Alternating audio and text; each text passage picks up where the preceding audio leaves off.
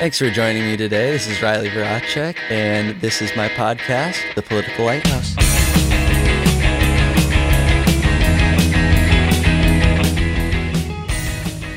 So, welcome back to episode number 5, which is actually part 2, continuation of Tragedies of Critical Race Theory. I don't want to take too much time to have an introduction for this, so let's just get right into it. I believe where I'm going to pick up here is, yes, that's right, Robin DiAngelo. Another quote of hers was from this interview was, "Our schools sort kids into unequal outcomes." Now, I would actually somewhat agree with that. I was surprised to find myself agreeing with something that she said, but I would agree that our schooling system does sort kids, maybe not intentionally, but does end up sorting kids into unequal outcomes. And I do believe that at the end of a person's high school years, not all students are going to come out at the same place. However, the class, and Robin DiAngelo and most leftist liberals today contribute this only towards race. But I think there are a lot more variables than just race. I think a student's work ethic is going to make a very, very large difference in this. You're going to get out of high school what you put into it. If you don't put any work or effort into learning and actively engaging, then it's no wonder that you're not going to make it at the same outcome as someone who put real effort into their education.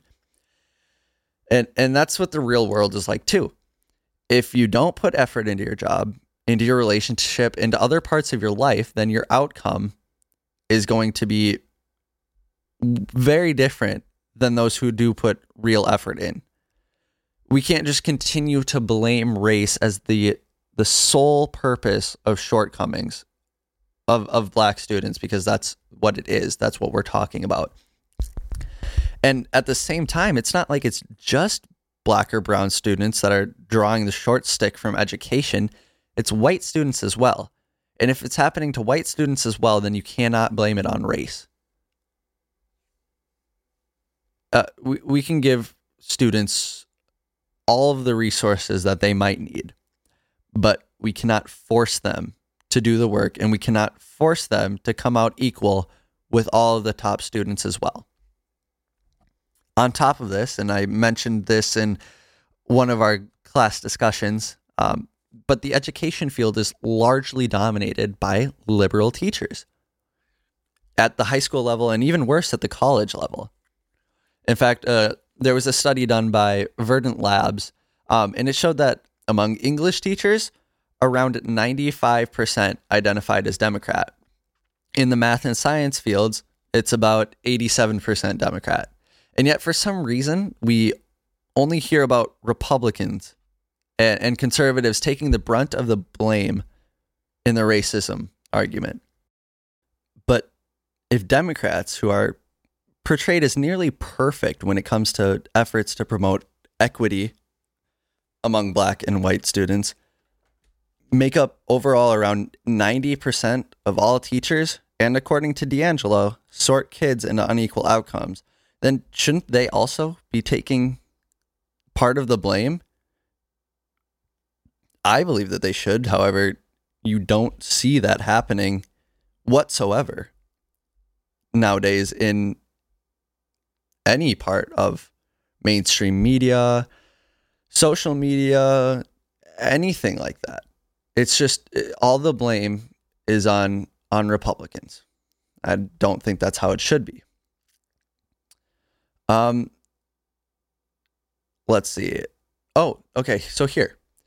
So in class, there was unanimous agreement that our understanding of the definition of racism was that it's used more as an insult or an equivalent of saying, "I don't like you," than it is a descriptive word. We were, however, given a new definition of racism, which again, this is like what I talked about at the beginning of this episode. They find ways to change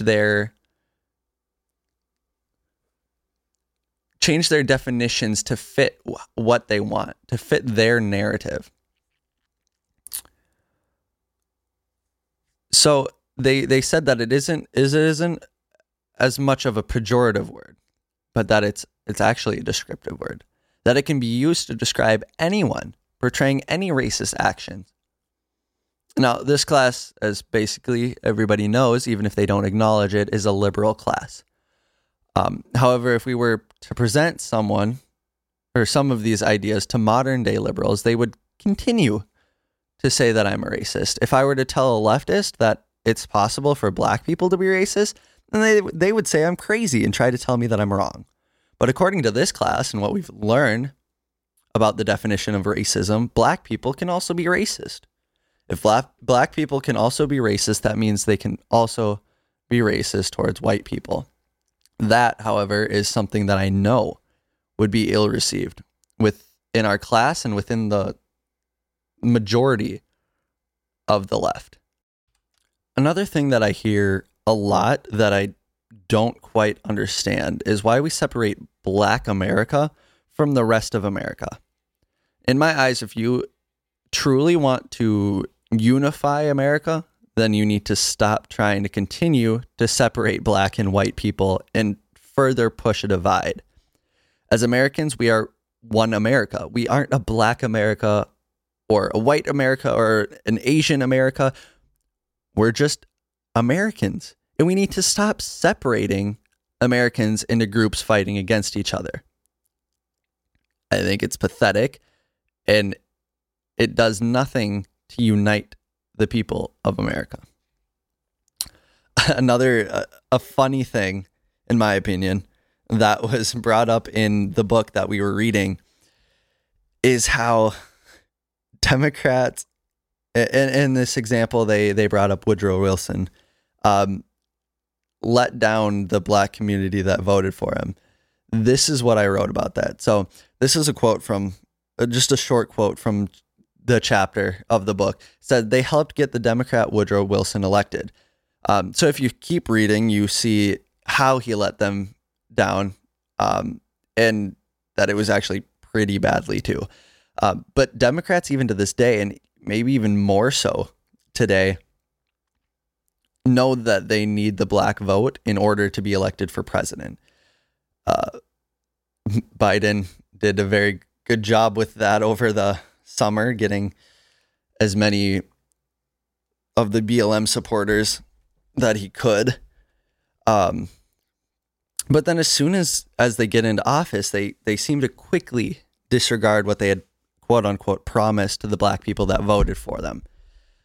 We even see that right now with the Biden administration. As soon as news networks projected Biden as the winner of the presidential race, BLM Global Network sent an open letter to the administration. In it, Patrisse Cullors, one of the founders of BLM, stated that black people are the most consistent and reliable voters for Democrats. Though that might be true, Democrats still are not and have not been consistent or reliable for black people.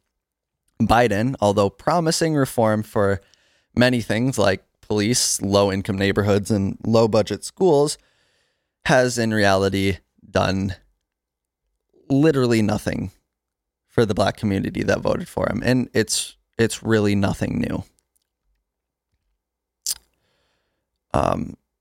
Let's see, what else? Oh yeah, Jim Crow laws. So we talked about those and how Plessy v. Ferguson kind of started the Jim Crow laws, the separate but equal.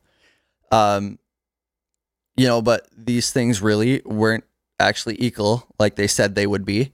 I wrote down a quote from our college professor, and she said, not that separate was ever okay in the first place. Now, I completely agree with that. I don't think separate is okay. Segregation is not okay. And so I don't think that separating black and white people was ever okay, nor is it now. But nowadays, especially on college campuses, we see continued segregation. From segregated housing at NYU to quote unquote black only classrooms and study areas to segregated graduations at countless other universities. And all of these things, however, are deemed as acceptable by these colleges because they were suggested and put forth by black students. So now segregation is okay as long as it's wanted by the black students. I don't think that's right. I also know that if instead it were white people trying to create these segregations, and segregating black people from white people, it would be deemed as racist. So then why is there this double standard? That's the question that I have, because it comes up in this class a lot, but it comes up from the left even more often. Why this double standard? And why revert back to what so many black people fought to get out of? Another thing Dr. Rasmussen had asked us is how areas up north here, because Jim Crow laws were not really enacted, or were not really a thing here in the north during that time, but redlining and racial covenants were. So Dr. Rasmussen asked us how areas are still affected by redlining today. She then went on to kind of answer her own question, saying white people believed black people were violent and that they were going to destroy their neighborhoods. Now, I will acknowledge that at one time, white people did think that black people were violent. But by continuing to think this, because she's still perpetuating this idea, you're really pushing this idea that good equals white. Instead of trying to continue to blame people and other things, how about actually trying to do things to change it? Sketchy doesn't mean minority, but people, and oftentimes liberals nowadays, choose to associate that word with black people. Same way that when President Trump called the rioters in the summer of 2020, when he called them thugs, the left outraged because they associate the word thug with black people.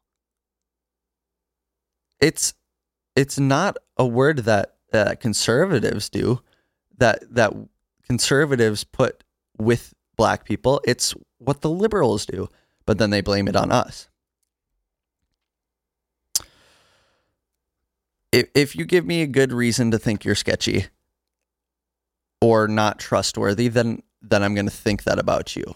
If you give me reason to trust you, I'm going to trust you more than I do from the beginning. But it's not because of your skin color, but because of your actions and the content of your character. That's the most important thing, and that's what this class doesn't teach. They teach us to, okay, so I was scrolling through Instagram the other day, and came across a post that not only did I think was funny, because it is pretty funny, but it's sad how true it is as well. So here's this. So it says, KKK, your skin color tells me all I need to know. Once I know your color, I know exactly what to think of you and how to treat you. And it says, woke, your skin color tells me all I need to know. Once I know your color, I know exactly what to think of you and how to treat you. The left, the woke mob, is so closely related in action and ideology to the KKK that it is scary, it is sad, and it is just not okay.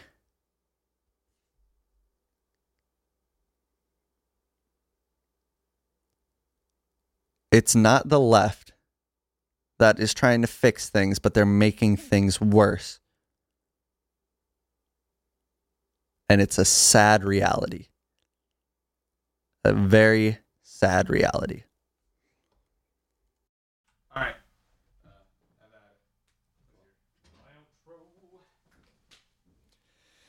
Yeah, so that kind of brings the critical race theory talk, at least this one, to an end.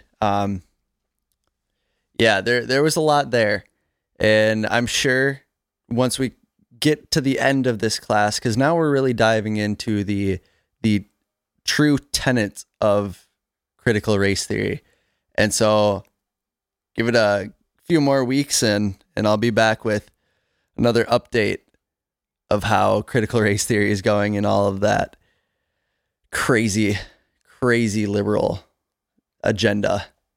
Anyways, thank you guys for joining me for another episode. And as always, I love you guys.